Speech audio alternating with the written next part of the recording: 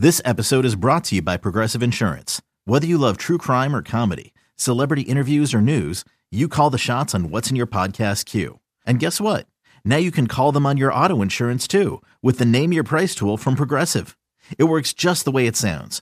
You tell Progressive how much you want to pay for car insurance, and they'll show you coverage options that fit your budget. Get your quote today at Progressive.com to join the over 28 million drivers who trust Progressive. Progressive Casualty Insurance Company and Affiliates. Price and coverage match limited by state law.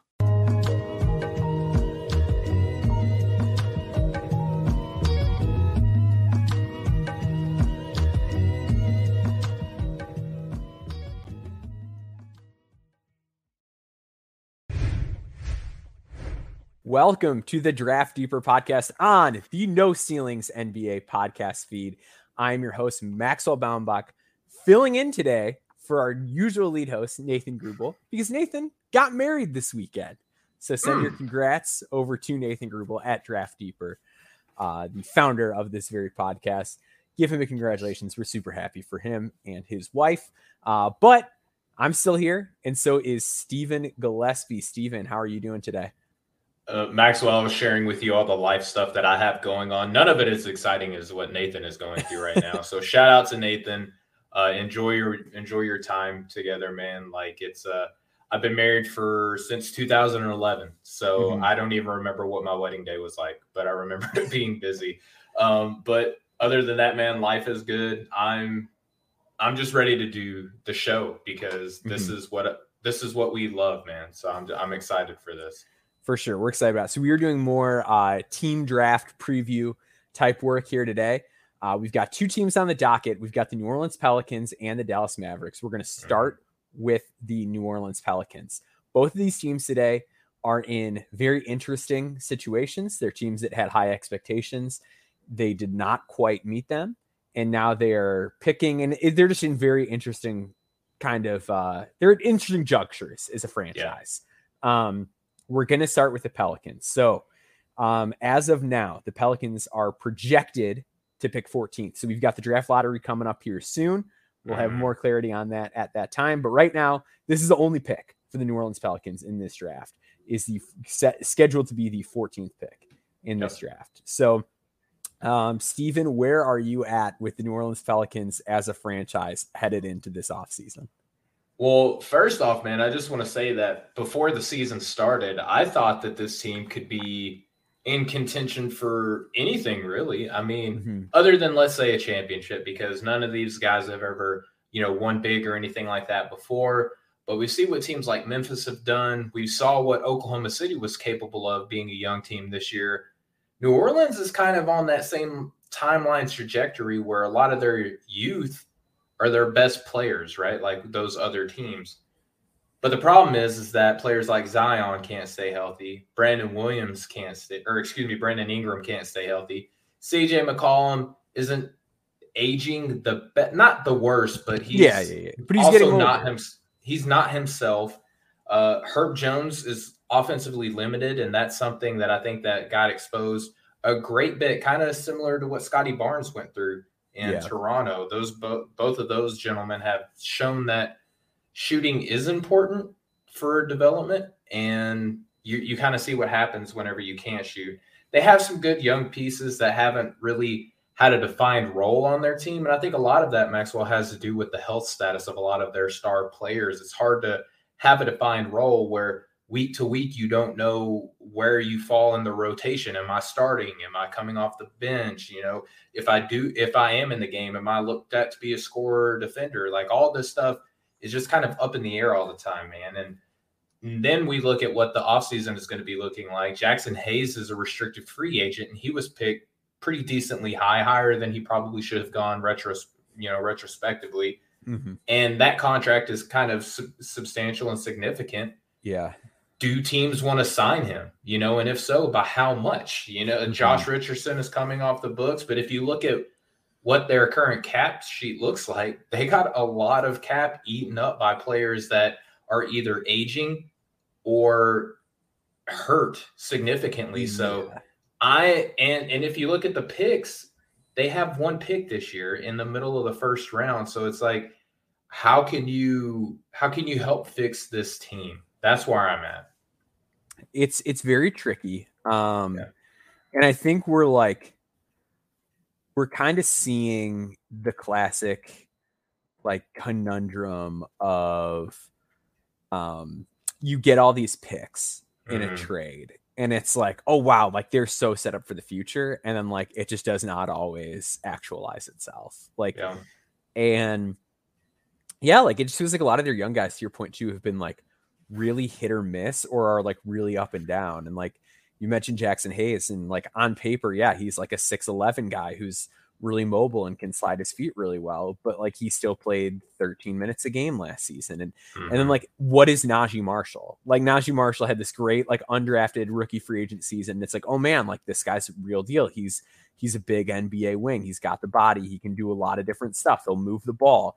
And then he has a terrible sophomore season. And then this year he bounces back a little bit, but still doesn't quite shoot it. And then Herb Jones, same thing. His shot fell off toward the end of his rookie season, and then like just didn't get back this year. And like he's very good at everything else, but without the shot, it's still kind of tricky for him. Like there's just a lot of guys that feel really incomplete. And like I love Dyson Daniels, absolutely adore Dyson Daniels, but still it's like, all right, well, if the 3-point volume isn't there for him, like what is that gonna look like? And he's like 19 years old. Like I'm not worried about Dyson at all. But even like Jose Alvarado, right, where it's like he's this very good player, he can get in the paint, gets a lot of steals, he's still really undersized, like really needs the shot to be falling at all times. Like there's a lot of guys on this roster where it's just like they're a little bit incomplete. And on a day in, day out basis, like there's times where when everybody's healthy, it feels like, man, this New Orleans team is really good. They're really deep. And then there's games where it's like nobody can get anything going. Like there's games where they feel incredibly shallow.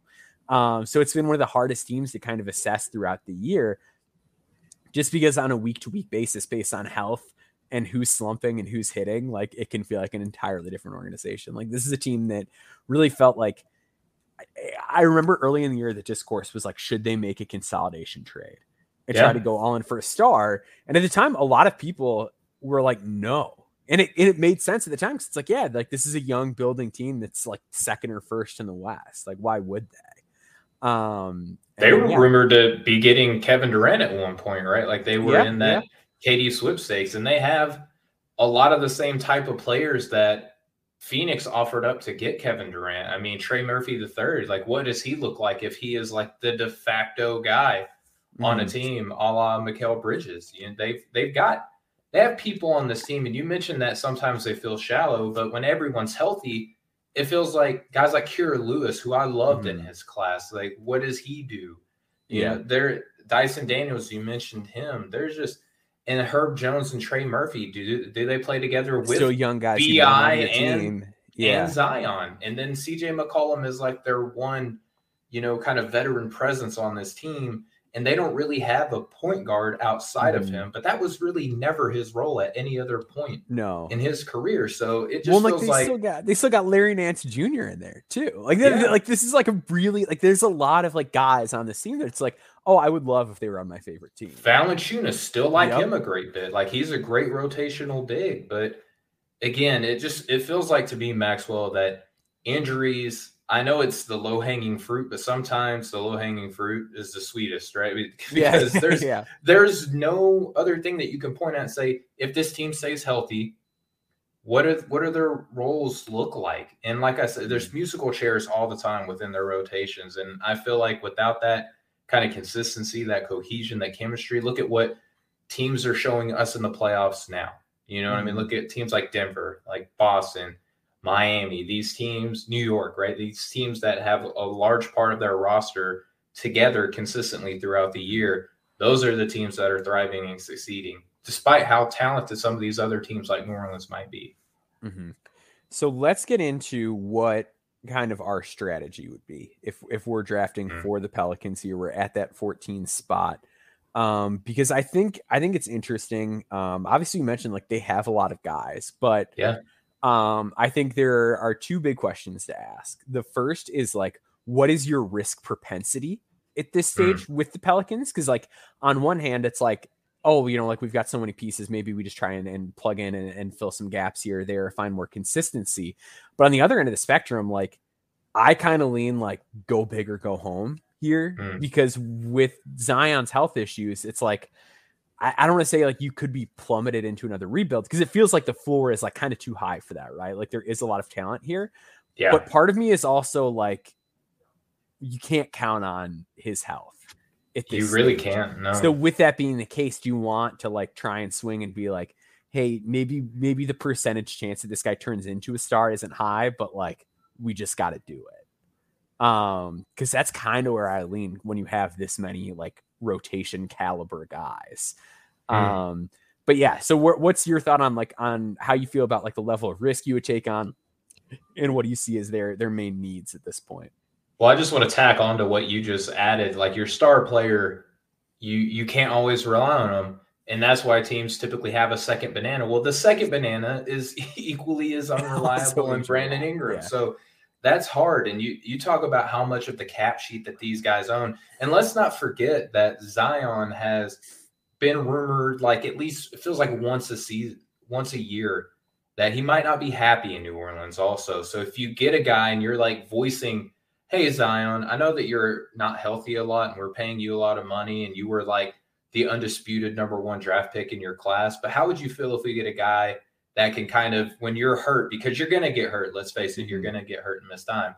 How do you feel about if we get a guy that we can rely on? What kind of message does that send your young star player? So that could be kind of hard. When I'm looking at this team, Maxwell, I'm like, okay, can we get an organizer? But I also don't want to completely throw away the potential that Dyson Daniels or Kira Lewis could end up being that player either. Like, what message does it send if you're bringing in young guys and moving out young guys too? You know, like, hey, this is kind of feast or famine type. And then I just got done saying I like Jonas Valanciunas, but am I so in love with him that I don't want to maybe draft a replacement big at some point in this class? Probably not, right? No. So I think I'm going at either end of the snake here. I think I'm getting like a table setter because I feel like there's a lot of ice cubes in this drink. Maybe we get the straw that can stir it around, or we just get the big man to be the anchor, so to speak. That's kind of like where my head is going with this team. Yeah. So my big thing with this team, like they were a little turnover heavy in terms of like the numbers, but I actually don't worry about the guard situation. Like I feel like we're now a couple years in of like New Orleans needs another guard. They need another guard. And like, kind of like they kind of do because like CJ McCollum is getting older, but like maybe this is me liking Dyson Daniels too much. But like, I don't know. To me, like my big concern is rim protection and shot blocking. This team does not block a lot of shots, and they were the worst team in the NBA when it came to at the rim defense in the half court and in general. So this is a team, opponents shot in the half court 64.7%. At the rim against the Pelicans. Like when teams get inside, like when teams do get inside against them, it's pretty easy. So, and like they don't have a guy who averaged over a block a game. Like Zion he's not like the help side rim protector guy that it looked like he could be when he was at Duke. Valanciunas is getting a little bit older. Like Jackson Hayes is more of a slide his feet, move side to side guy than like a bouncy rim protector. Like, I don't know. Gomez isn't a rim protector either. So like I think that's like where they need help. It's just like more defense at the rim. So those are my things that I'm looking at for them. Who is like your like best case scenario guy that falls to the Pels here? So I did my field of 4 that we've been doing since we started breaking down these like lottery teams and picking who we think might be good fits. The guy that I'm going with is like a potential drink stir, the straw to stir the drink. Excuse me. I don't know why I had trouble with that. And then a lot of people really like him potentially be one of the best players in this class. I don't know if he's going to be here. He might be one of these late risers. How do you feel about Kobe Buffkin being on this team, Maxwell? I mean, you got the guy who has showed that he can play off of bigs and can play off of star wing players in Michigan in his sophomore season this year. He is a little bit, kind of loose in the pants a little bit, needs to fill him out a little bit. I think that he will, but the defense and the hustle and the intensity on that side of the ball is there. So not that you necessarily need point of attack defense with Grand Theft Alvarado on this team, but if you can have a two-way starting caliber point guard on this team, I really think that kind of helps shapes out this roster a little bit. I'm sure we're going to talk about big men later, but if you get a guy like Bufkin, surely you can go and get a big man in free agency or make a move with some of these younger assets that you have on this team. But I have Kobe Bufkin as my first one. Do you want me to go through my whole field? I'll touch on Bufkin because I think I'm like, so I liked Bufkin pretty early. Not as like Metcalf was like the guy within no ceilings, right? As far as being like, hey, he's really good. I like Bufkin a lot. I think I'm starting to like lag where the consensus is with Bufkin a little bit. I don't think he's bad. Like, I don't think Bufkin like stinks or anything. Like, I think he's very good. I think we're getting a little cart at the head of the horse. Like, I've seen like a lot of people be like, oh, he's got like no weaknesses. And like his passing ability is like stellar and whatever. And like, I think there's a lot to like do not get me wrong. I think he's really good. I think the passing is like more advanced than the assist numbers would say, right? Like, he's really comfortable out of the live dribble with both hands. He does really get after it on defense. I still just like, I'm a little hung up on his size. Like, if I'm picking a guy this high, I would like a guy who is a little bit more filled out or looks like they'll fill out a little bit better. I also am just like I don't want to say not sold on the shot, because like he's good as a pull-up 2-point shooter. He's a good free throw shooter, but like I'm just not all the way there on what he brings offensively, and I'm not sure that like I do think he's a really good modern guard. I think this is still just like a little rich for my blood, and like it just comes out to I'd rather gamble on a bigger player than take him at this stage, and like that's kind of where I've been at for a while. Like, he's more like 18-ish for me, and like I had him there pretty early. Like, I feel like that's like pretty early, but now like I almost see like people pushing him like top 10, and like there's just too many guys that I like. It's not like anything wrong with Kobe Bufkin, you know what I mean? Like, it's just there's a lot of guys I would rather bet on here. And I feel you on that too with the guards. Like, I have Jalen Hood-Schifino ranked higher. That's why I'm not going to list him in my field of 4. But realistically, like, if Kobe Bufkin and JHS are on the board at the same time, obviously I'm going to pick JHS because they're very similar in a lot of ways. But JHS has got him beat on the size. So I don't know. I just feel like Bufkin at 14. I'm with you. I'm not clamoring for this guy to be top 10. I have him a little bit lower at 14. But if I'm looking at what I was saying, like strategically, what I'd be looking to address on this team, I think Bufkin could fit very well next to a Zion and a Brandon Ingram and kind of learn under CJ McCollum for a little bit before he rises up. Yeah. I do like that side of it. There were a couple other guards I thought about like in that same vein as like, would CJ be good as like a mentor for them? Sure. For my first guy, I'm actually going to stay within the same college team. That's right. Hunter Dickinson. No, I'm just kidding. Oh, wow. I'm going with Jet Howard here. So I have Jet around 11 right now. I still really believe in Jet. I'm writing about Jet this week. I'm going to get that cheap plug in right now. But I think Jet he doesn't really address the defensive stuff. And I know that we're like, they need a guard and they need a big. And I'm like, how about a wing? Like, I'm not really solving that. But another problem that the Pelicans you're fixing their defensive concerns. Yeah. They do not like their 3-point percentage is fine, but they were 29th in the league in 3-point attempts. And I've talked about it before. Sam Sheehan on the Ball podcast, Sheehan's Law, the team that makes the most threes win. To make them, you got to take them. Yeah. Jet Howard is a high volume 3-point shooter, and he's a really good 3-point shooter. He made like 36.8%. He was 39% of catch and shoot threes. There was a stat that I came across while doing my column this week where like accounting for transition threes, handoff threes, and threes off screens, he made like 42.5% of his threes. So like we're dealing with a 6'7" guy who's like a real deal movement shooter. I don't want to like spoil my whole column, but I get the athletic concerns. He's not a great athlete. But I do think a lot of it had to do with the fact that he had 2 ankle injuries, and his production after that kind of nosedived a little bit. But if you look at how he performed against high major teams pre-ankle injuries, he was very good. And to your point, like we talked about, like getting a straw that stirs the drink a little bit, he had a really good assist to turnover ratio for a freshman wing. Like, he can move the ball. There are some issues with him as far as how he penetrates, but he does always keep his head up, and that helps really alleviate that. Is like, if there is just movement happening on the floor outside of his action, he can find the guy that comes open. He's got a lot of footwork. He's got a lot of rhythm and rock with the ball, and he is able to get himself a little bit of separation even without being an elite tier athlete. And I think there is some like second side tertiary playmaking upside with him. But on top of that, it just gives them a guy that's going to be a real movement shooter for them. And I think that the way that they've developed guys and like just kind of filled that out, like the holes in players' games over the last few years, I'm pretty optimistic that they can find a way to like get him up to speed defensively. And I'm also not as worried about the defense as some people are. I don't think he's ever going to be a lockdown guy, but I think he's going to be solid on that end of the floor, and he's got a lot of length to work with. So yeah, I kind of like Jet here as a guy who's been in that range that I'm a fan of. Yeah, it'd be interesting to see, speaking to the playing time. I mean, with Trey Murphy III, Herb Jones, and then when his team is healthy, you get Zion and Brandon Ingram on this team.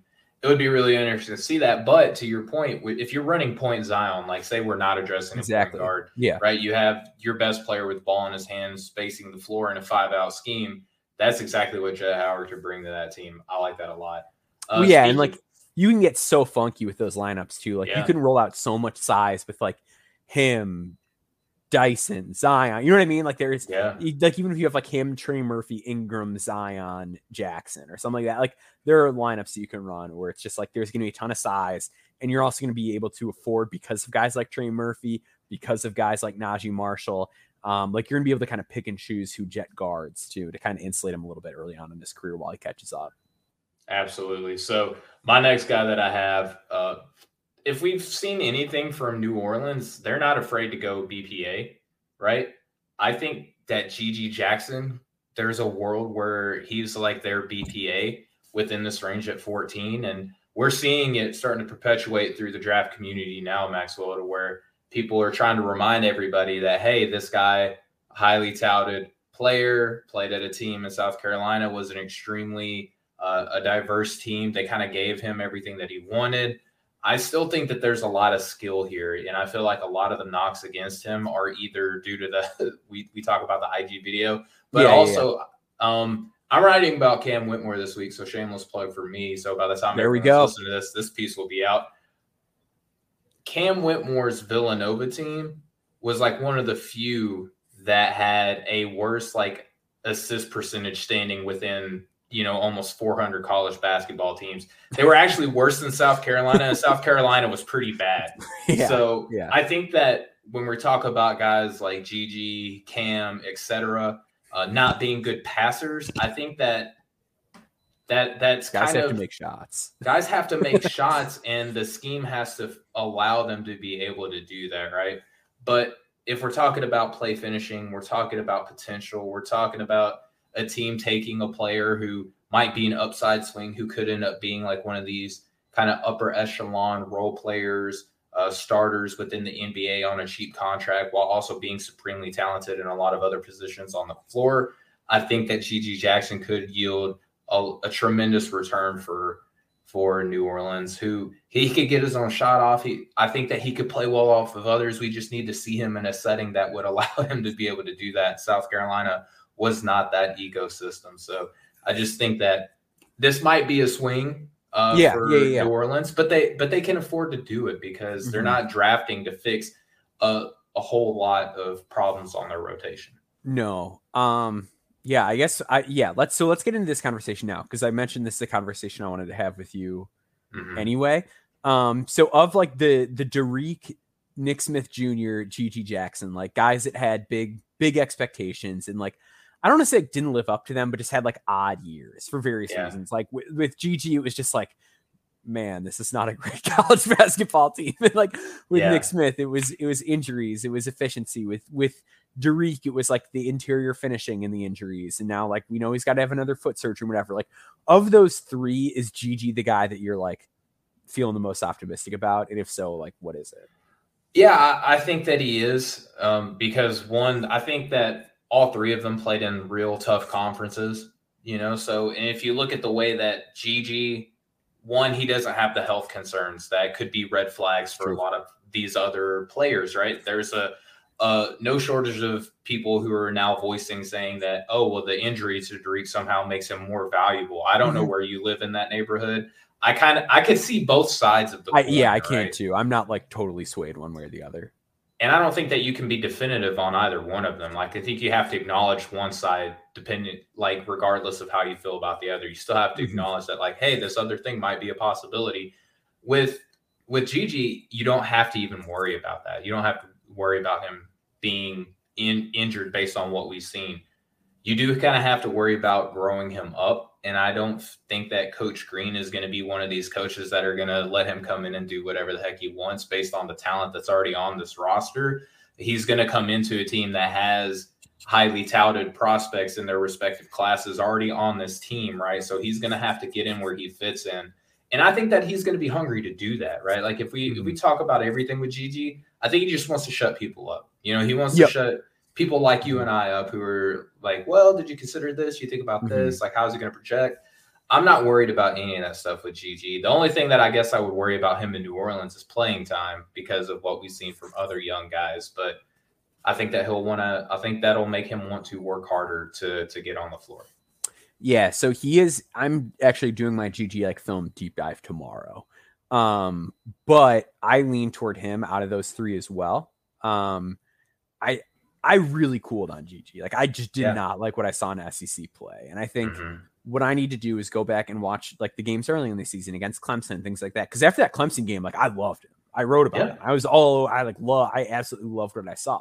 I need to go back to the high school film too, but I was texting Nathan about this the other day. Like, do we really just think he's going to never decide to get downhill at the NBA? Like, it just feels like a lot of the fixes are just like, okay, that's like a pretty normal thing for a young player to have a problem with. Like, oh, he doesn't like always read the floor. Like sometimes he doesn't pay attention on defense. It's just like a lot of this stuff is like, all right, well, do we think he's going to be this forever? And like, I don't know. I understand the concern of like, am I getting that value, right? Like if I'm drafting him, am I accidentally going to move on from him, or are we going to trade him too soon or whatever? But like, I don't know. A lot of this stuff just kind of is like feeling fixable to me. And I also just think the fact that he is really big makes a difference too. Or like, I don't know that Gigi's ever going to be like a small ball five because his wingspan isn't great, which is like the one. I don't like, think you want him to. No. Like instinctually, I think he's not all the way there, but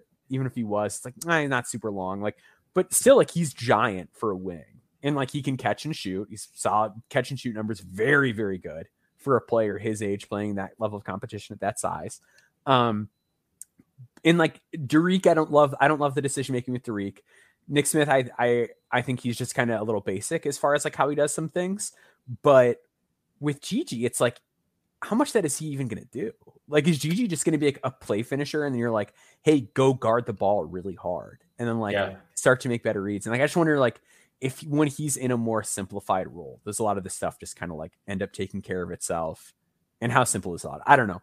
I cooled on Gigi pretty hard. And like, just philosophically, the more I've thought about him, I'm just like, I don't know. Like, I feel like this seems like he's almost going to have to try to not make it work. And I just don't know how comfortable I feel betting against a guy who's like, hey, you can make $100 million if you do this stuff. And him being like, oh, no, thanks. Like, I don't know. I'm just starting to be like, I don't know.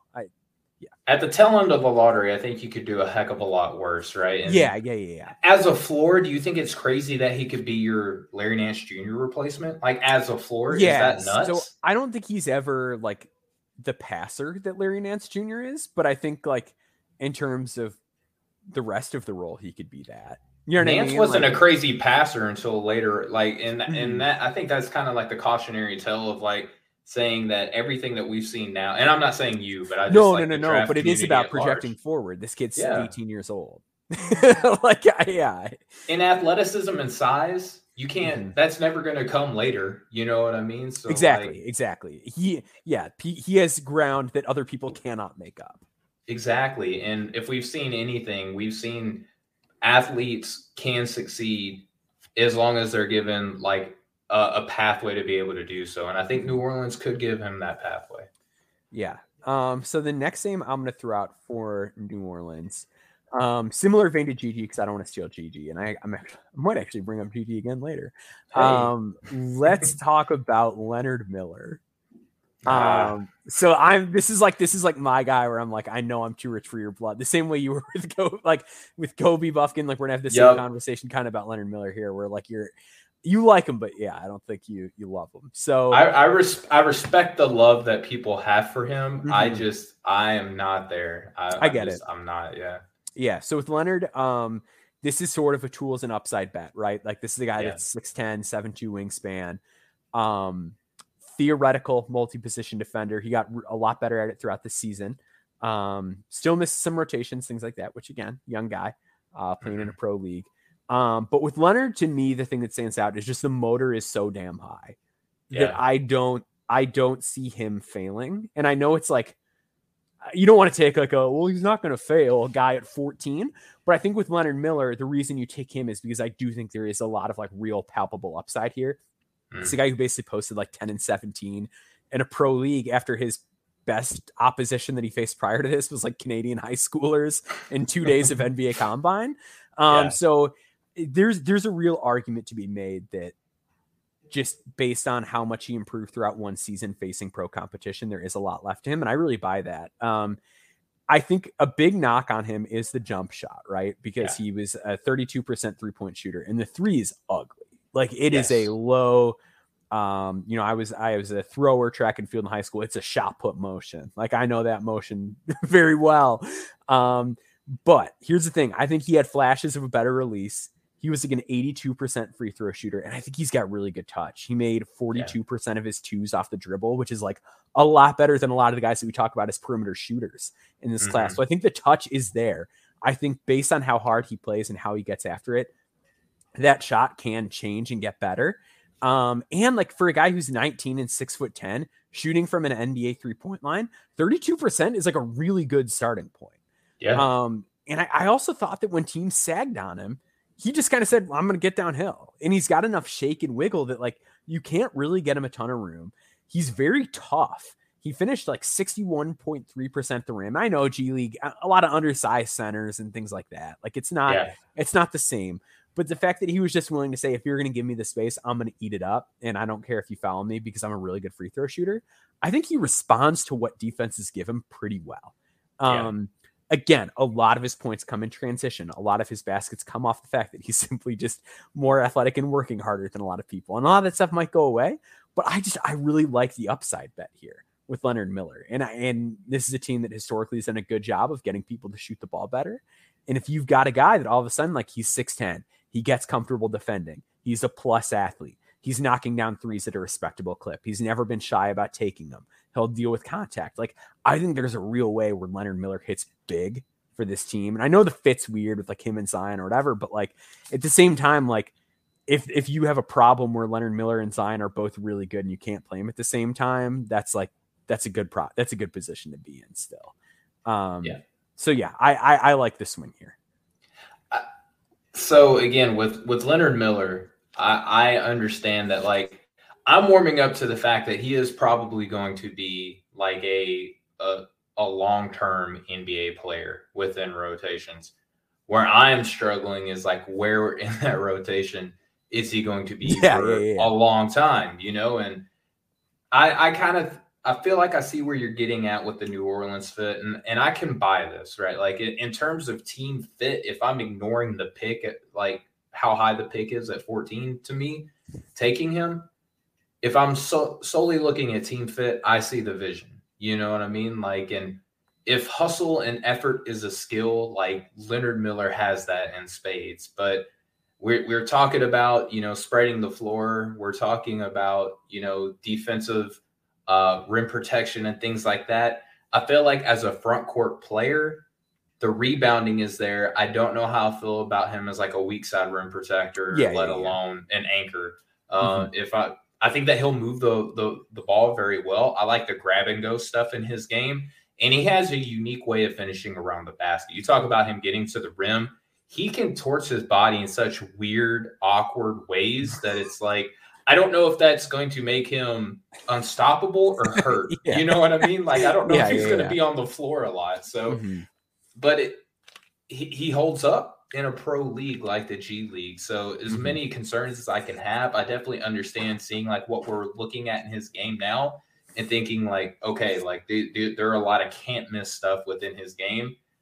If I'm throwing out the pick number and I see the team fit, I like the vision. I can see that for Leonard a lot. My next name that I want to throw out, Cason Wallace. I feel like he is like the perfect point guard prospect that you can draft if you are not looking for a point guard to be the drinkster. Like if you want to go point Zion, like Cason Wallace is your dude because he is a reliable 3-point shooter. He can pass. It's not like his passing is inept. He is probably just not like the deepest bag guy, the biggest wiggle guy, or like the craziest vision guy, but he can keep the ball moving. He makes great decisions. Oh, and by the way, him and Grand Theft Alvarado are probably going to be hounds in practice. They're probably going to just be like, you're going to need to separate these two in practice. I feel like they're just going to get in heated one-on-ones a lot, but I don't know, man. Like, I think Cason is like so plug and play that you could put him at any range and be totally happy with drafting him, probably outside the top 3. Yeah, I like Cason a lot. I have him very high, and I'm going to touch on him a bit later, so I don't want to say too much about him here. But I do think if he's here, I think he's a good pick. I think that's more than worthwhile. I'm going to throw out, if we are playing, I'm going to do one like fit one and then one like upside play. Okay. The first one, I kind of feel like I'm not sure if he's going to be on the board still, based on where things are trending, and that's Derek Lively. Yeah, he was my last guy. Okay. So if you're just looking for rim protection, right, this is the guy. That's like, it's again, like with Zion, the fit and like all that stuff. But like, I get it. Because Derek Lively doesn't do anything other than dunk. At least he hasn't last year. But I think watched him in high school. And he was like a 30% 3-point shooter, which again, for a player his size, his age, is very good. I understand the free throw shooting wasn't very good. I understand he missed the jump shots he took in college this season. Yeah. I am still not totally out on him being a guy that makes a couple threes here and there. Like, I'm not saying like he's going to be Brooke Lopez or anything. Yeah, like don't get me wrong. But I do think that's still something that's very much on the table for him. I don't think that goes away. Yeah, and he's going to block shots. He's going to finish plays. And I'm really bullish on the passing with Derek Lively. I like the passing too, yes. I think once his frame fills out, there's going to be a lot of short roll stuff, but also just like his nose for the offensive glass and how well he has the floor mapped as far as like, I've grabbed the offensive rebound. Here's where my open shooter is. When we know what the numbers say about shooting a 3 off an offensive rebound, like that is such a valuable skill.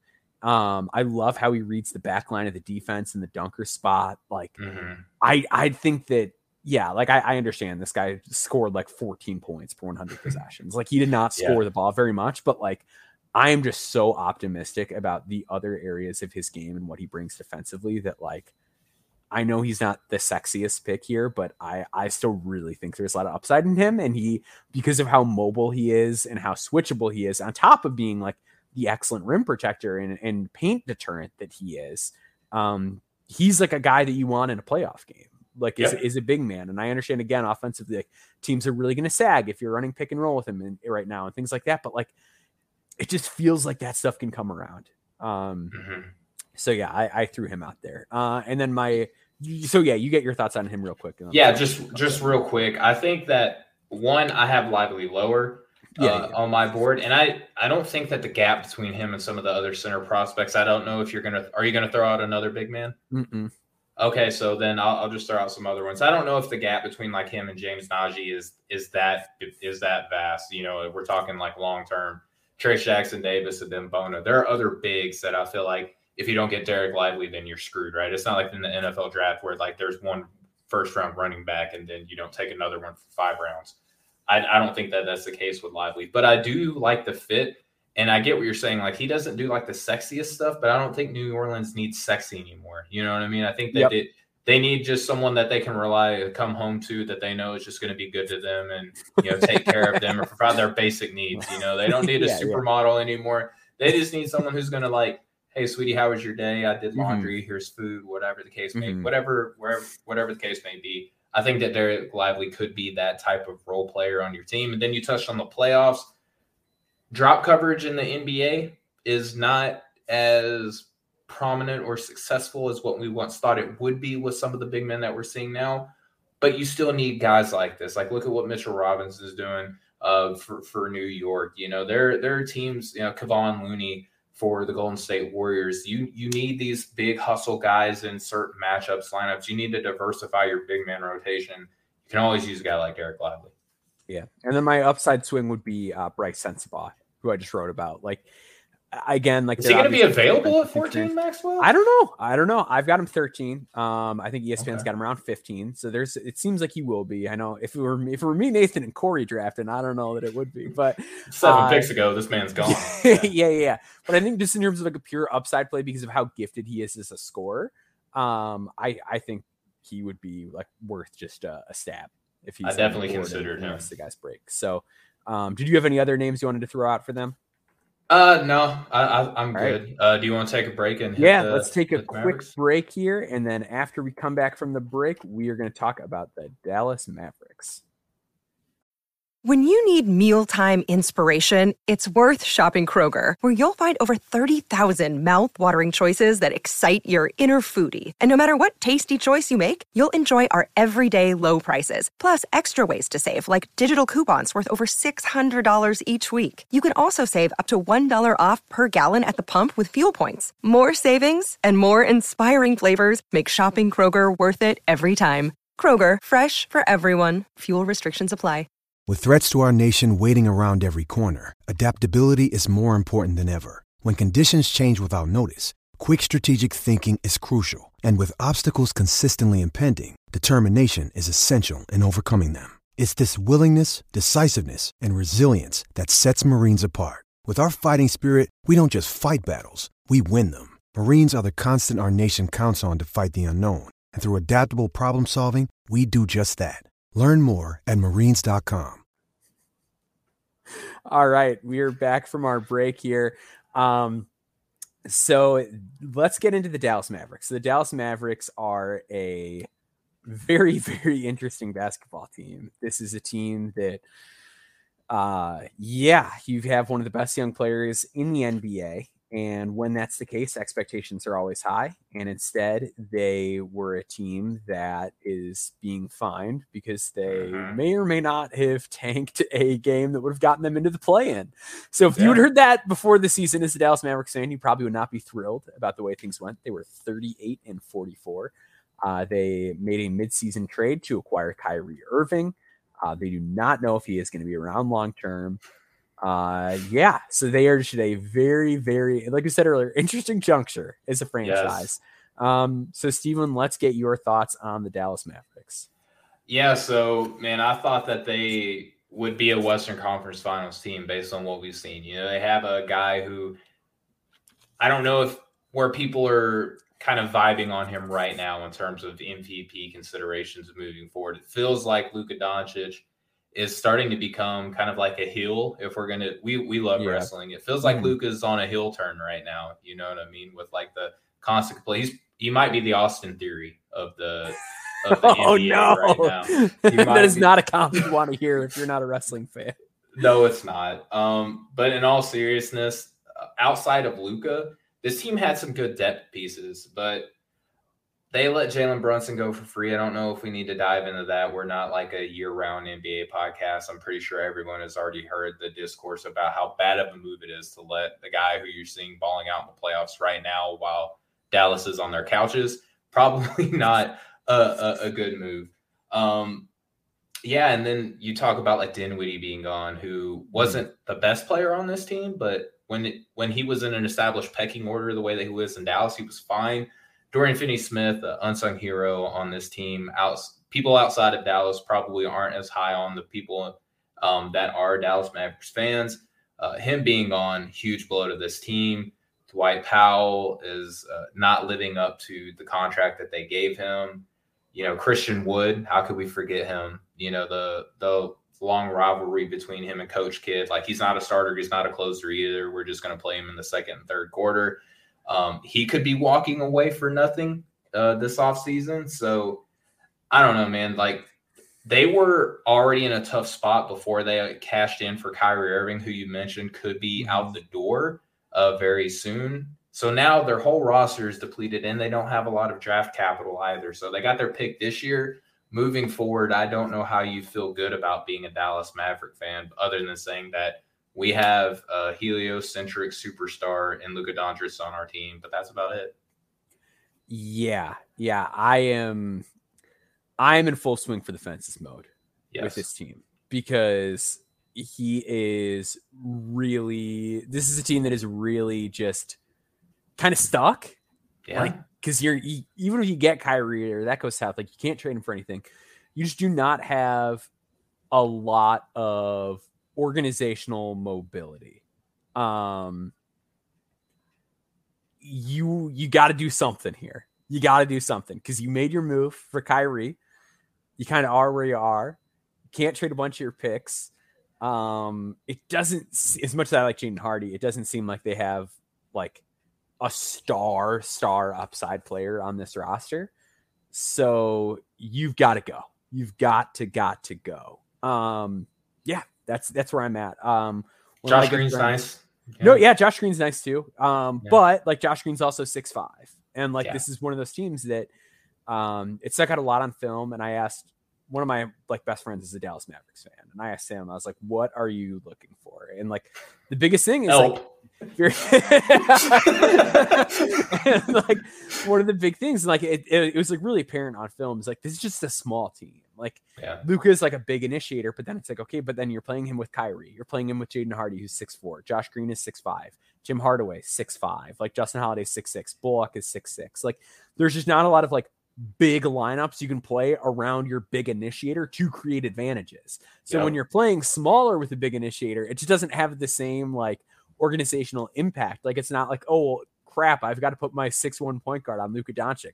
That's not what's happening. You can put that guy in Kyrie. You can put him on, you can hide him on Josh Green in the corner if you want. You know what I mean? Like there's just too many ways that you can be flexible and defend this team.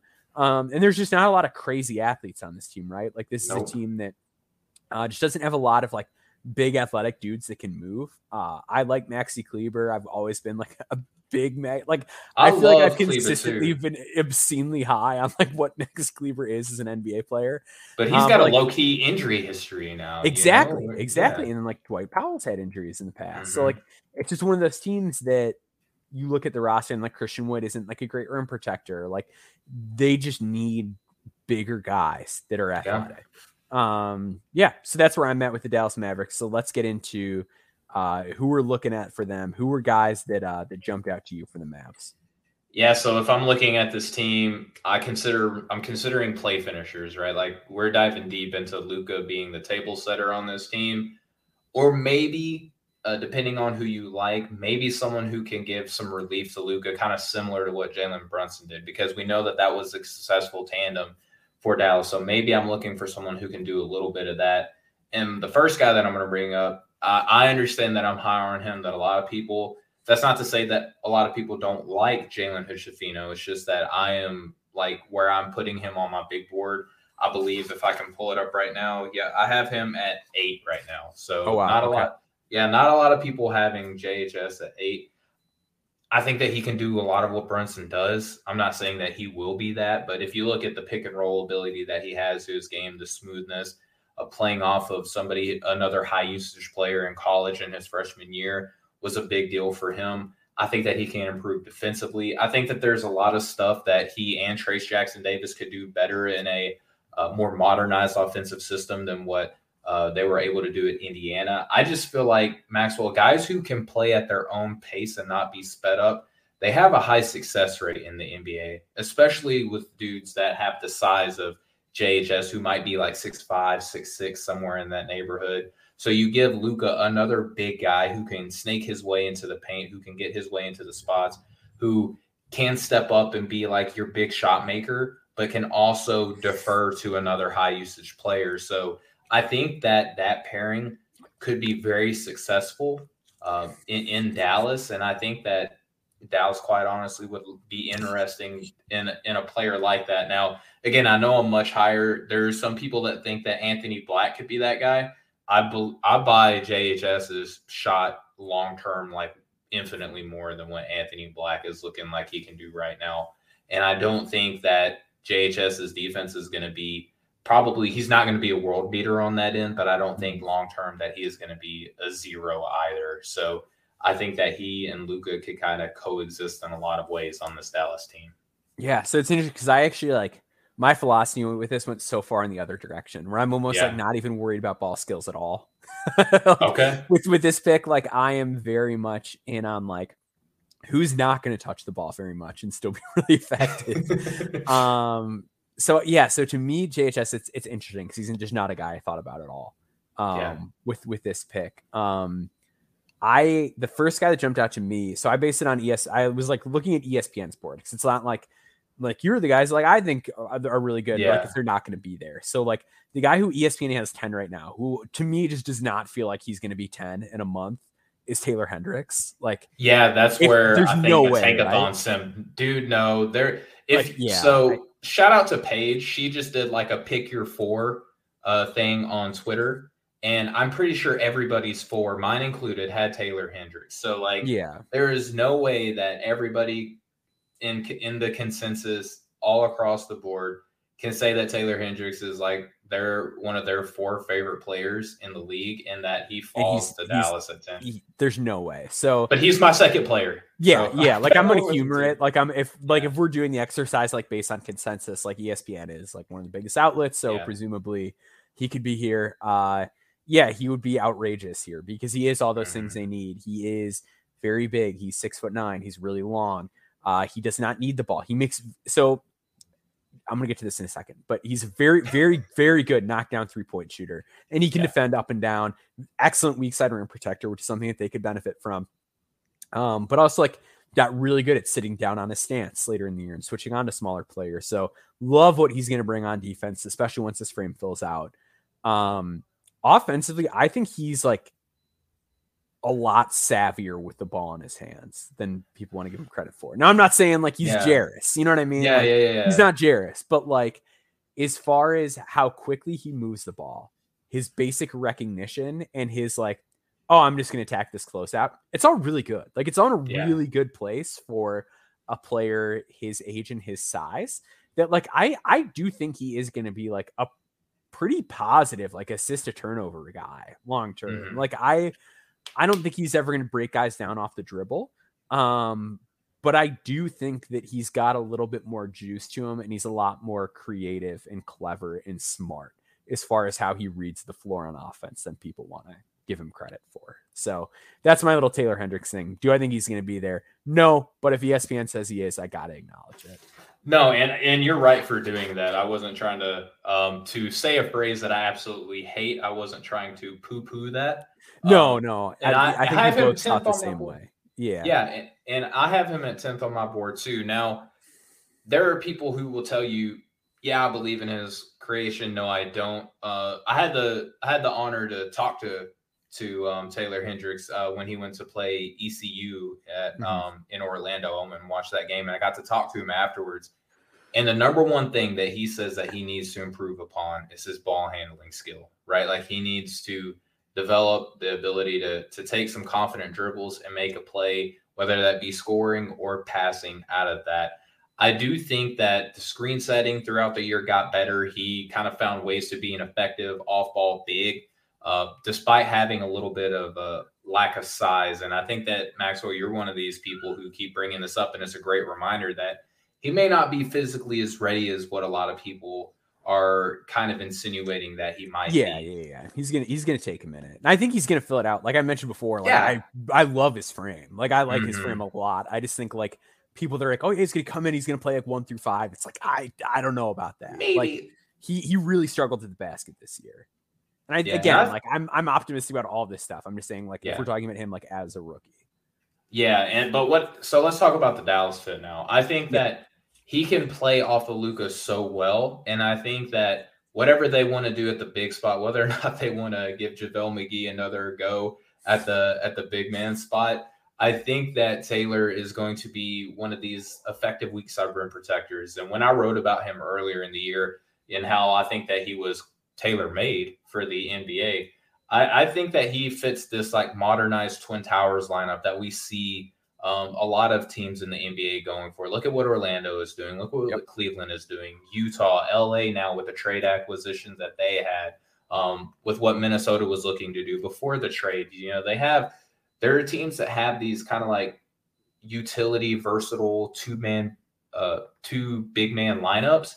And I think that Taylor kind of exemplifies that in a really positive way. And he's a very malleable player, whether you want him to be a 4 that plays the 3 or a 4 that plays the 5. I think it depends on the roster that you put in around him. Mm-hmm. And I think that he could be that guy like Lauri Markkanen, who could be a 3 or 4, or he could be a guy like what we see in Orlando, who gives you minutes at the 4 and the 5, like a Jonathan Isaac. There's just he's like a blank canvas, but already a very pretty one, where his entry level skill set is a 3-point shooter and a weak side rim protector. And at his position, that's highly desirable. Very, very valuable tools to have in the modern NBA. Yeah. So just a heads up, be prepared for my daughter's weekly guest appearance on the pod as she's getting ready for bed. Yes. But I want to get to my next guy here. So ESPN has this guy 12. I've got him 10. Cason Wallace. He's my 4th guy. Yep. I think so. Here's my thing with Cason. I think there's a chance Cason Wallace is the false ceiling guy in this draft class.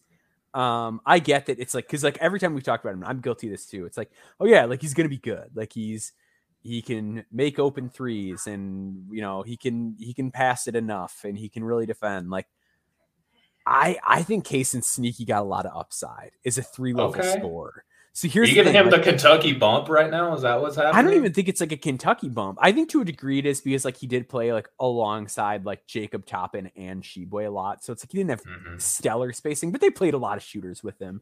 They were very cognizant of like, well, we got to make sure we've got Reeves and Frederick out there. And things like that. It wasn't the worst situation on earth. But like if you look at his shooting numbers, he was probably the best guard in this like first round tier as far as getting to the basket unassisted. Yep. Best percentage at the rim out of any of them, except probably Kobe Buffkin, who again got their unassisted a lot, got their assisted quite a bit. Really good pull-up 2-point shooter. Pretty good at pull-up threes, even though he didn't take a ton of them. I think he got a lot better at reading the floor as the year went along. And the big knock on him that I always had was like his handle's not super advanced, his footwork isn't great, which is all stuff you can work on and develop. And then if that gets there, and then he's breaking guys down a little bit more, he's playing pick and rolls in different ways. This is all stuff you can learn just with experience. You could be looking at a really, really well-rounded and threatening offensive player who can lighten that load. And again, I know that I was like, they need size. And I'm like a 6'4" point guard, but Cason is really tough. He can really defend. And I think there might be more offensive juice to him than people realize. And I don't know. Maybe I'm just getting carried away with like what I saw in the film and just really coming away from my deep dive impressed with him. But like, I think there's a chance Cason's the false ceiling guy in this class. All right. So man, before we hit my Cason take, and we'll get to my last guy, we'll go ahead and take a quick break real quick, and then we'll be right back to finish out the show. Hey, it's Kaylee Cuoco for Priceline. Ready to go to your happy place for a happy price? Well, why didn't you say so? Just download the Priceline app right now and save up to 60% on hotels. So whether it's Cousin Kevin's Kazoo Concert in Kansas City, go Kevin, or Becky's Bachelorette Bash in Bermuda, you never have to miss a trip ever again. So download the Priceline app today. Your savings are waiting. Go to your happy place for a happy price.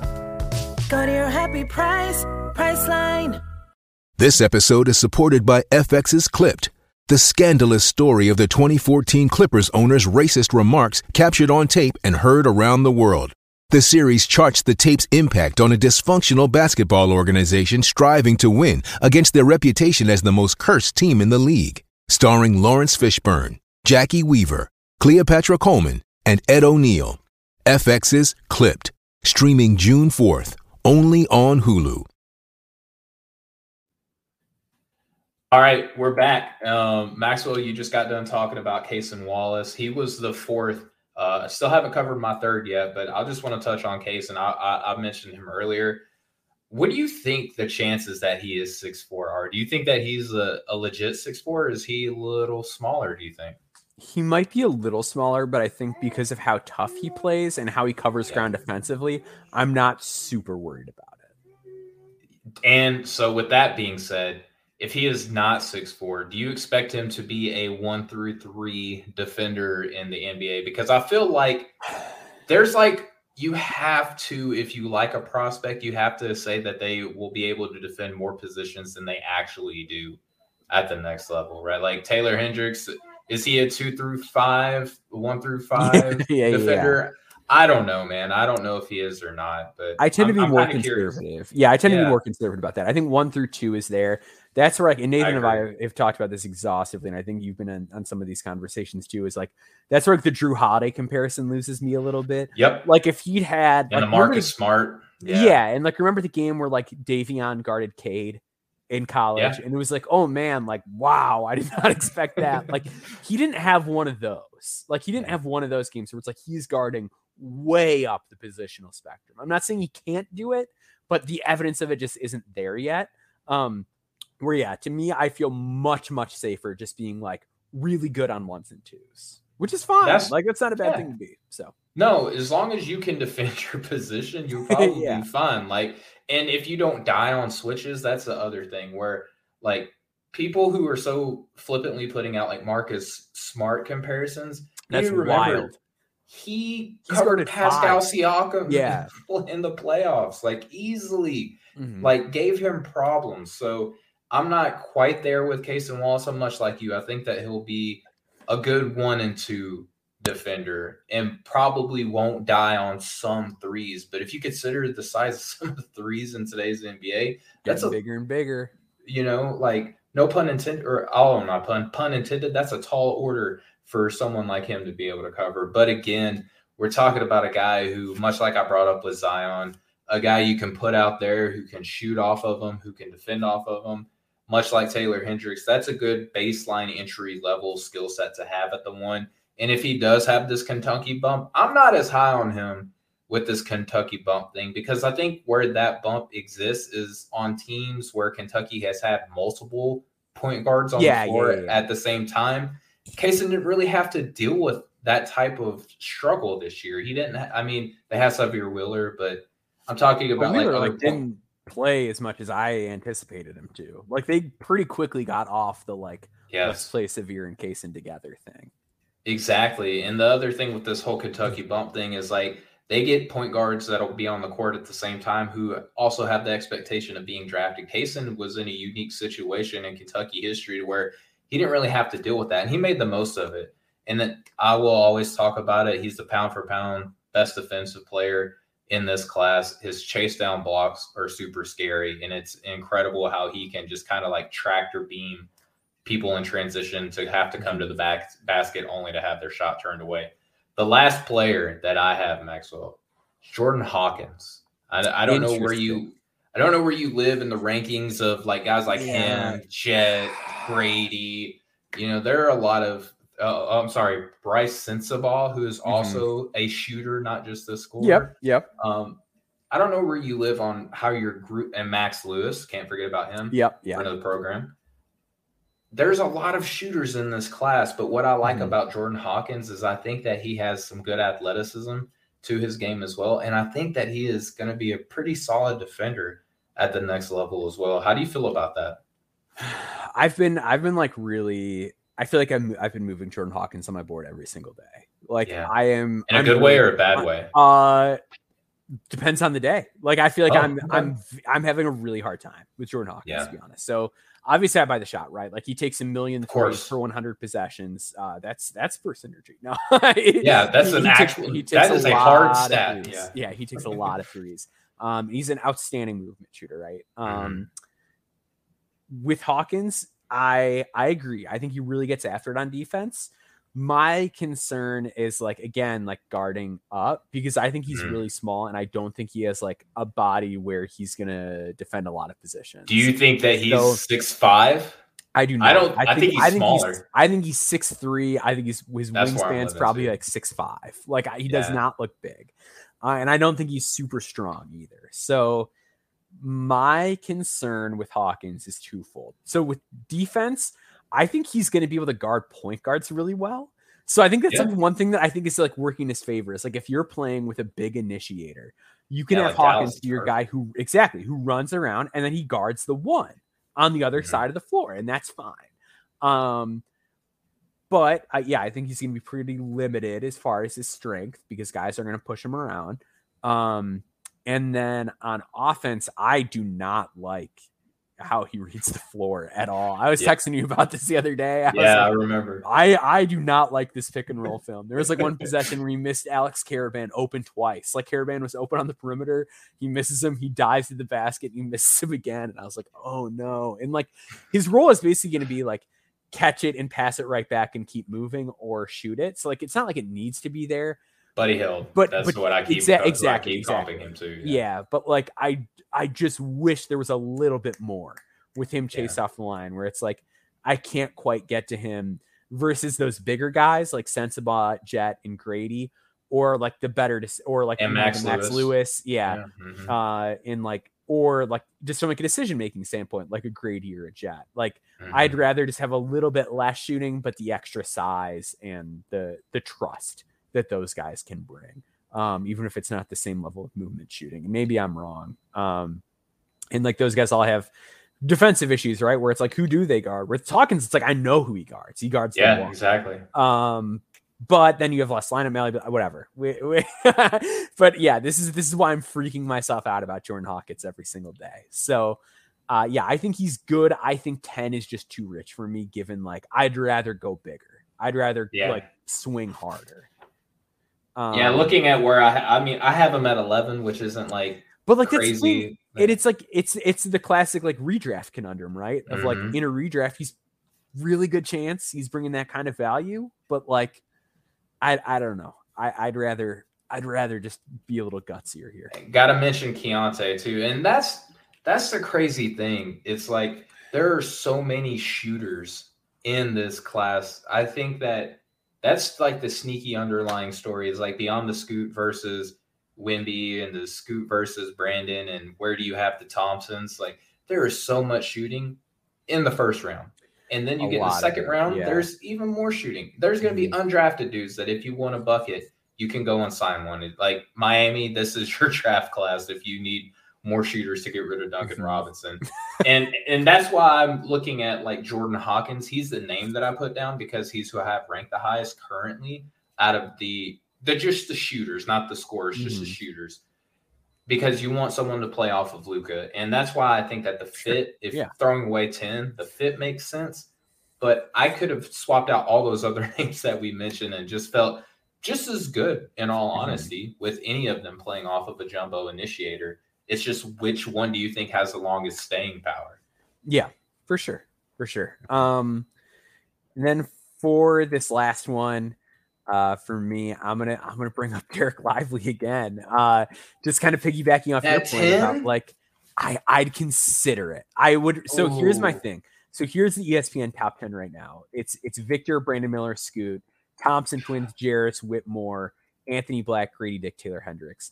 I would love to bet on like any of those dudes here, except probably Grady Dick. Like nothing against Grady Dick. I just it's perfectly just fine player. Yeah, exactly. It's just at 10. I want to go a little bit bigger with it. I drafted him at 8 to Indiana twice. So I can't say anything. Yeah, but like if any of those dudes fell, I trust me. Like I just want to get this out there. If any of those dudes fall, I'm taking one of those dudes or Hendricks if he's there. But outside of them, if again, it just comes back to like if you think Derek Lively might shoot it, like then maybe, and even if not, he's going to give you that rim protection. He's going to give you that defense. And we know this man is okay not taking shots and playing with the basketball. Derek Lively, if he's proven anything, he has proven he is very okay not having the ball in his hands, which does make him a very good Luka fit. But if you do want to be competitive again, like I said, not the screen setting though. No, that's got to come along. And like again, like he's young, he's going to fill out. Yes, I'm optimistic. But he's just super athletic. I think that he profiles to be a big that can play in a playoff series. I like how he passes. I like how he finishes plays. And again, he's just not going to complain about not having the ball very much. So if all those guys are gone and I've got to play it a little bit more boring, I think Derek's the way I go. I do also want to bring up Gigi here. I respect it. So this is very it's rich. It's rich. You know, he has to go to Atlanta though. Like if anyone's paid attention to any draft content, like Atlanta and Gigi are married now. I feel like every site, including ours, has mocked him to Atlanta 700 times at this point. Exactly. But so here's the Gigi case, right? Last year, Jaden Hardy comes out and Jaden Hardy falls, and everybody's like, oh, well, Jaden Hardy kind of feels like he needs the ball. I'm not wild about the decision making. His positional size isn't great, whatever. And then like he comes in and like Dallas does a great job with him developmentally, and he's just totally content. Like they get him in a position where he's all right taking the smaller role, and they really guide him along. And it looks like he's able to do a lot of things that he was doing really well. I think Gigi's a guy where maybe like you plug him in and you get him in this simplified role where it is you catch and shoot. You dive to the basket, you go after it on the offensive glass. On defense, you guard your man.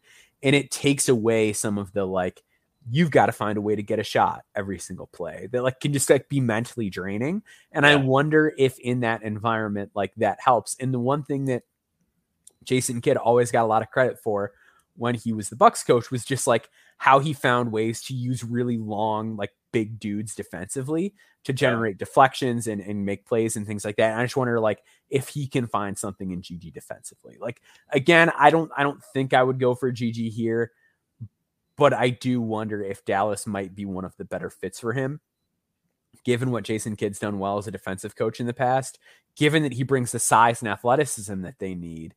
And given like what we saw from them, like taking a guy like Jaden Hardy, who everyone was like, oh, he needs the ball. He needs it. And then like immediately Jaden Hardy looks like an NBA player. Like, I just wonder if taking this 6'9" like guy in a similar mold is maybe worth considering. I mean, is he your Christian Wood replacement? Like right off the get? I mean, could be. I think that there's a lot of carryover there with the positional handle, the shooting and scoring ability. Yeah. Might not be the lack of rim protection. I was just about to say, might not be the top half at his position defensively, but maybe you can kind of figure some stuff out around him. But I think with his agility, I trust him more to be a wing. Yeah, and you could trust him more to be a wing. I'm not married to him. Like, I'm not trying to nail him down positionally. I think that he is just kind of like a flex dude. Like, what is Julius Randle a 4? Do you consider him a 4? Because he sure as heck like handles the ball, shoots, and does a lot of stuff off the bounce as well. So I don't know. Maybe he's a Julius Randle, Christian Wood type guy. And there's value in that, man. Like those dudes land contracts and they stay on teams. Again, taking him at 10 might feel rich to some people. There are some places that I've seen, dude, that like have him like on the outskirts of the first round. Yeah. And I've cooled on him a lot. Like, and like I said, like tomorrow is my deep dive day, but just like philosophically, he's a guy I've thought about a lot lately, where it's like maybe this stuff is easier. Maybe you need to trust the earlier portion. Exactly. And I have him 18 on my board, but he might be one of these like ultimate redraft dudes who are like, what in the world were we thinking? Why couldn't we see that the team was crazy, that he wasn't in a good spot, that he's 17 years old playing in SEC, which might be one of, if not the toughest conferences for someone. And he was putting up like one of the top freshman scorers in all of the SEC, and he did it on a bad team. You know what I mean? Like that's still pretty impressive. So, but don't you think to play devil's advocate though, don't you think the other side of that redraft argument is there too? Where it's going to be absolutely. Here was a guy that like kind of put out some negative character stuff on himself, had a 44.4% effective field goal percentage. The measurements weren't great. It was pretty obvious he couldn't protect the rim. The assist rate is ghastly. Like if it doesn't pan out, it's going to feel like, oh, well, he was like, it was there the whole time. But I think the other side of that is true too. Like the Gigi hindsight takes are going to be brutal. Everyone is going to have had the correct opinion on Gigi in hindsight. Like I just feel it in my bones that like a lot of that happened with Jaden Hardy this year, right? Where like our site, we stayed pretty high on Jaden Hardy, and like I had him like 14 or 13. We had him in the lottery, like consensus. Yeah. I think we had him at like 12, if I'm not mistaken. We had him higher than he went, but like Jaden Hardy was one of those guys where like after the year, everyone's like, oh yeah, no, I had Jaden Hardy like really high. Like there were some people that were like, don't get me wrong, but like for sure. I feel like Gigi is going to be one of those guys where I feel like everyone's going to change their take after. If you're suggesting that revisionist history happens after the draft, it doesn't matter. But I think GG is one of those guys where whatever happens, it's going to feel like it was obvious the entire time. And it's just a matter of like trying to get on the right side of that. And I'm not entirely sure which side that is, but it's similar in all honesty to like the Thompsons. You know what I mean? Like there's some people that are crazy high on them, some people that are crazy low on them. And right now you could be justified in either direction that you live on their takes along with GG.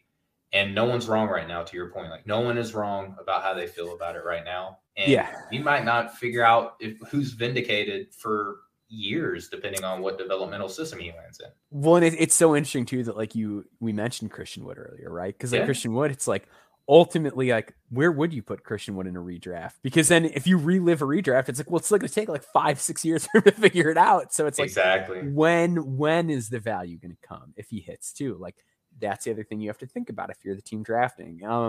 But I do also wonder, like, trades happen all the time in the NBA, right? Like guys asked out. And if you're Dallas and like you are somehow in a position where another star becomes available and wants to go there, does it make sense to take a guy like GG solely for the upside? So that if another team says, hey, we have a star player available, you say, we can give you cap space filler and Jaden Hardy and GG Jackson. Like even from that standpoint alone, if he's not contributing as a rookie, does it make sense to be like, well, here's this guy who's got like gobs of potential. Yeah, especially if you take him higher, like he was a 10th overall pick, you know? Exactly. Maybe that. It's easier to sell. But then again, it's a lot of the same stuff that we're talking about now being the potential negatives. It's like what team, if you're looking to trade him after all of that, like, okay, like let me take this, you know, quote unquote, what some people may perceive as damaged goods. Although I don't think that any of us feel that way. Like I still have him in the lottery and I wouldn't be against moving him up. Yeah. I had him in like the early 20s and I'm just, I don't know. Tomorrow is going to be an interesting day. Tomorrow we're going to figure it all out. But was there anybody else that you would like really consider for Dallas? Like to me, the dream is Asar.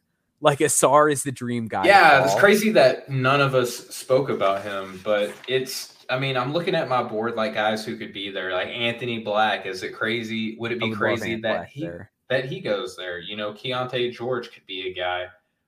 Just looking at the rest of my board here okay. So let me ask you this. We already kind of spoiled that I'm right about Cam. I don't think that he should fall that far. But Corey's latest draft rankings or the consensus ranking that he does for no ceilings have him at 7. Do you think that it's crazy that he might come down a couple spots? I feel like somebody is going to take him, but I don't know. Like, because he's one of those guys where like I feel like if you're analytically inclined, like super analytically inclined, like you're just gonna see the assist rate and be like, no way. And my article is gonna explain away the assist rate. Yeah. And I'm with you.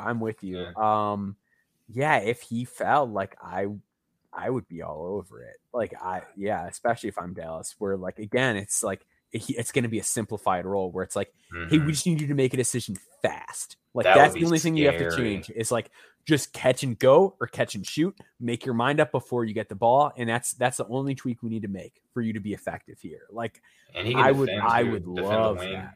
Yeah, I would love Cam Whitmore here. Asar being a good wing defender, play finisher. Yeah, off of Luka. That was pretty interesting because it feels like the whole like Asar is actually quite a bit worse than a Ahmed thing when Quay's gone away, which is good because we've been beating the Asar is good drum for a long time. But it felt like for a while, like Asar was always in like the 12 range, and now like on the last draft deck, it's like the lowest anybody's got him is like 6. So I think we're past that. But yeah, to me, he's like the dream faller just because he is hyper athletic and he brings like that secondary playmaking stuff, but he also is just like so good and comfortable off the ball. He's not taking shots away from Luka. No. That like, he very much knows how to play alongside someone who likes to have the ball a lot because that's how his brother is. And like, if he just becomes like an okay catch and shooter, Asar is like a dream as a complimentary player. So that's like to me, like the best case scenario, but it just seems less and less likely that that's going to happen. Do you draft Asar Thompson if you have Josh Green at home? Yeah, I don't worry about drafting over Josh Green. And like, I think you can play them all together. I think you can play Asar, Josh Green, and Luka together. Well, there's some people, Maxwell, that think Asar has just as good a handle as a man. Like he could be a creator as well.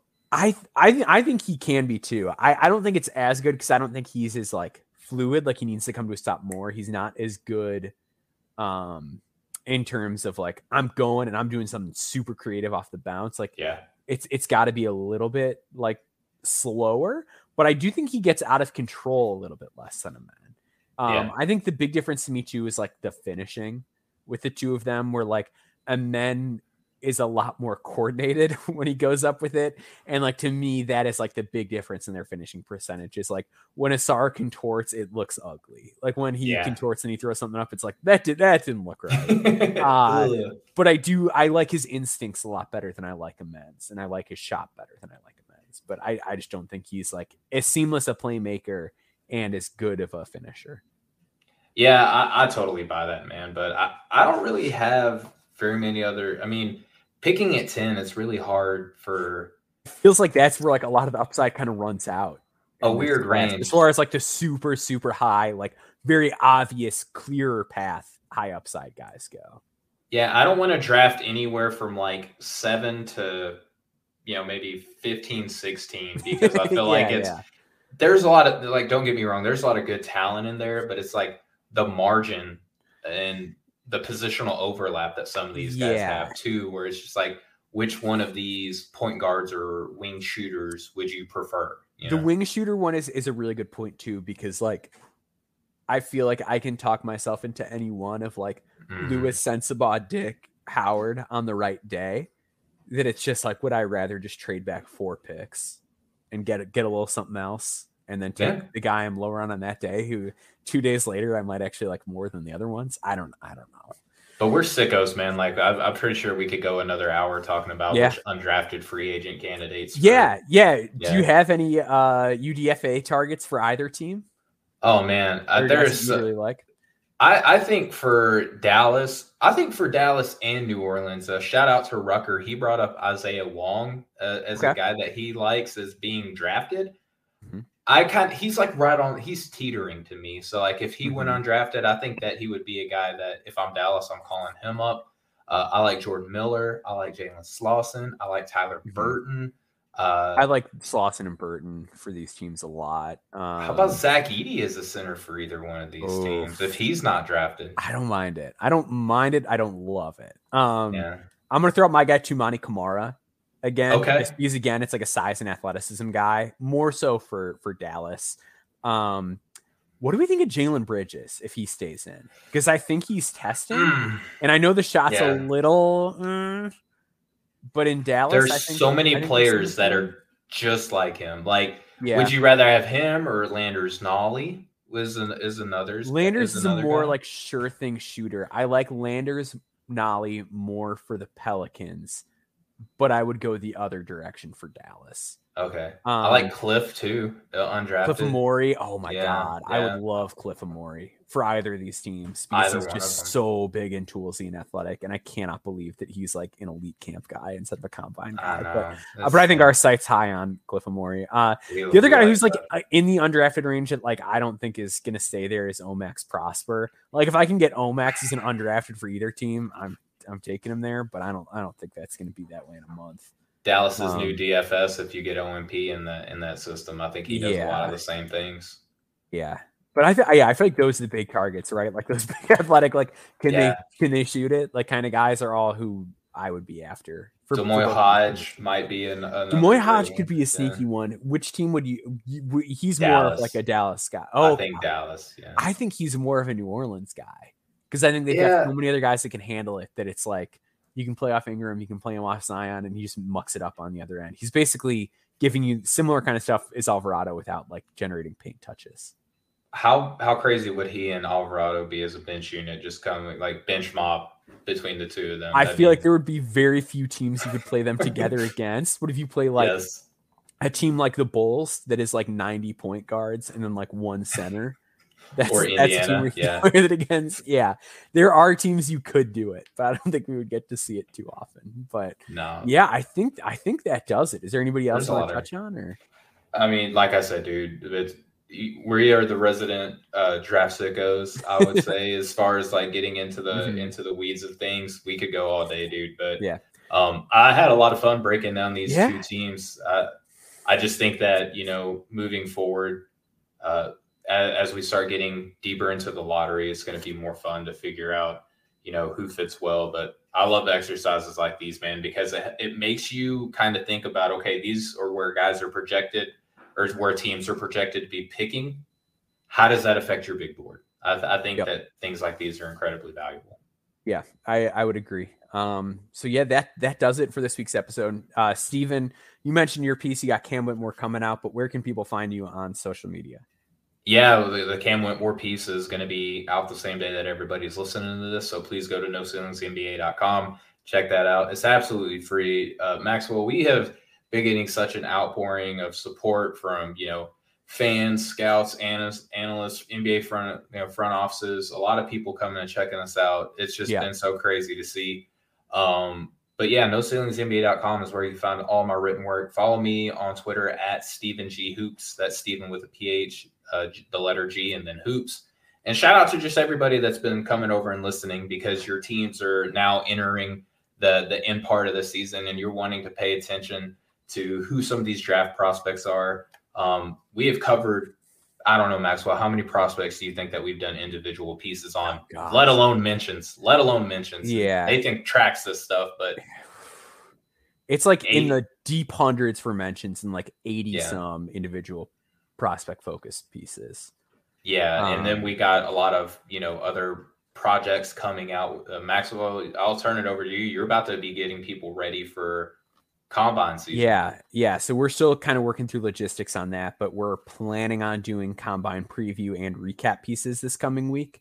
But the one thing I can assure you of for certain is I've got a Jet Howard piece ready to go for Tuesday.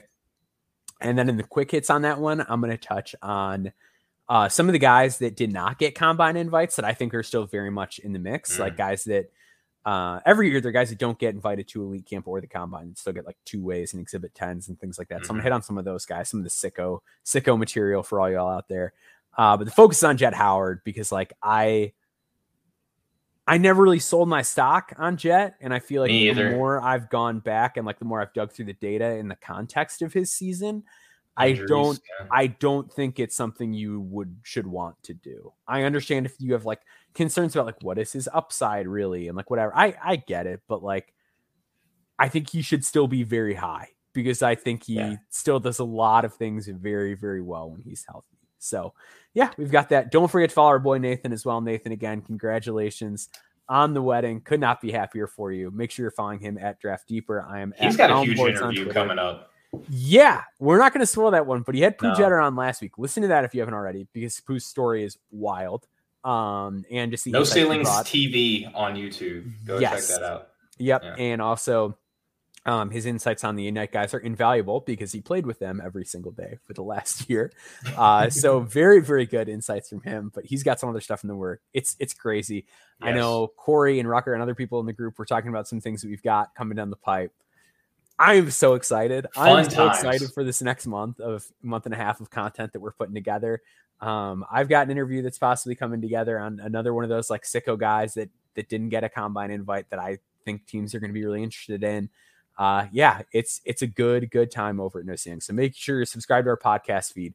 You're watching the YouTube channel where we've got those interviews going up. You're subscribed to the Substack and getting all of our written work. So make sure you are tuned in. We are ready to go. It's the home stretch. We are more fired up than we've ever been. There is zero burnout. Yeah. We are hyped. So stay tuned. Thank you for joining us and have a great night. Much love, y'all.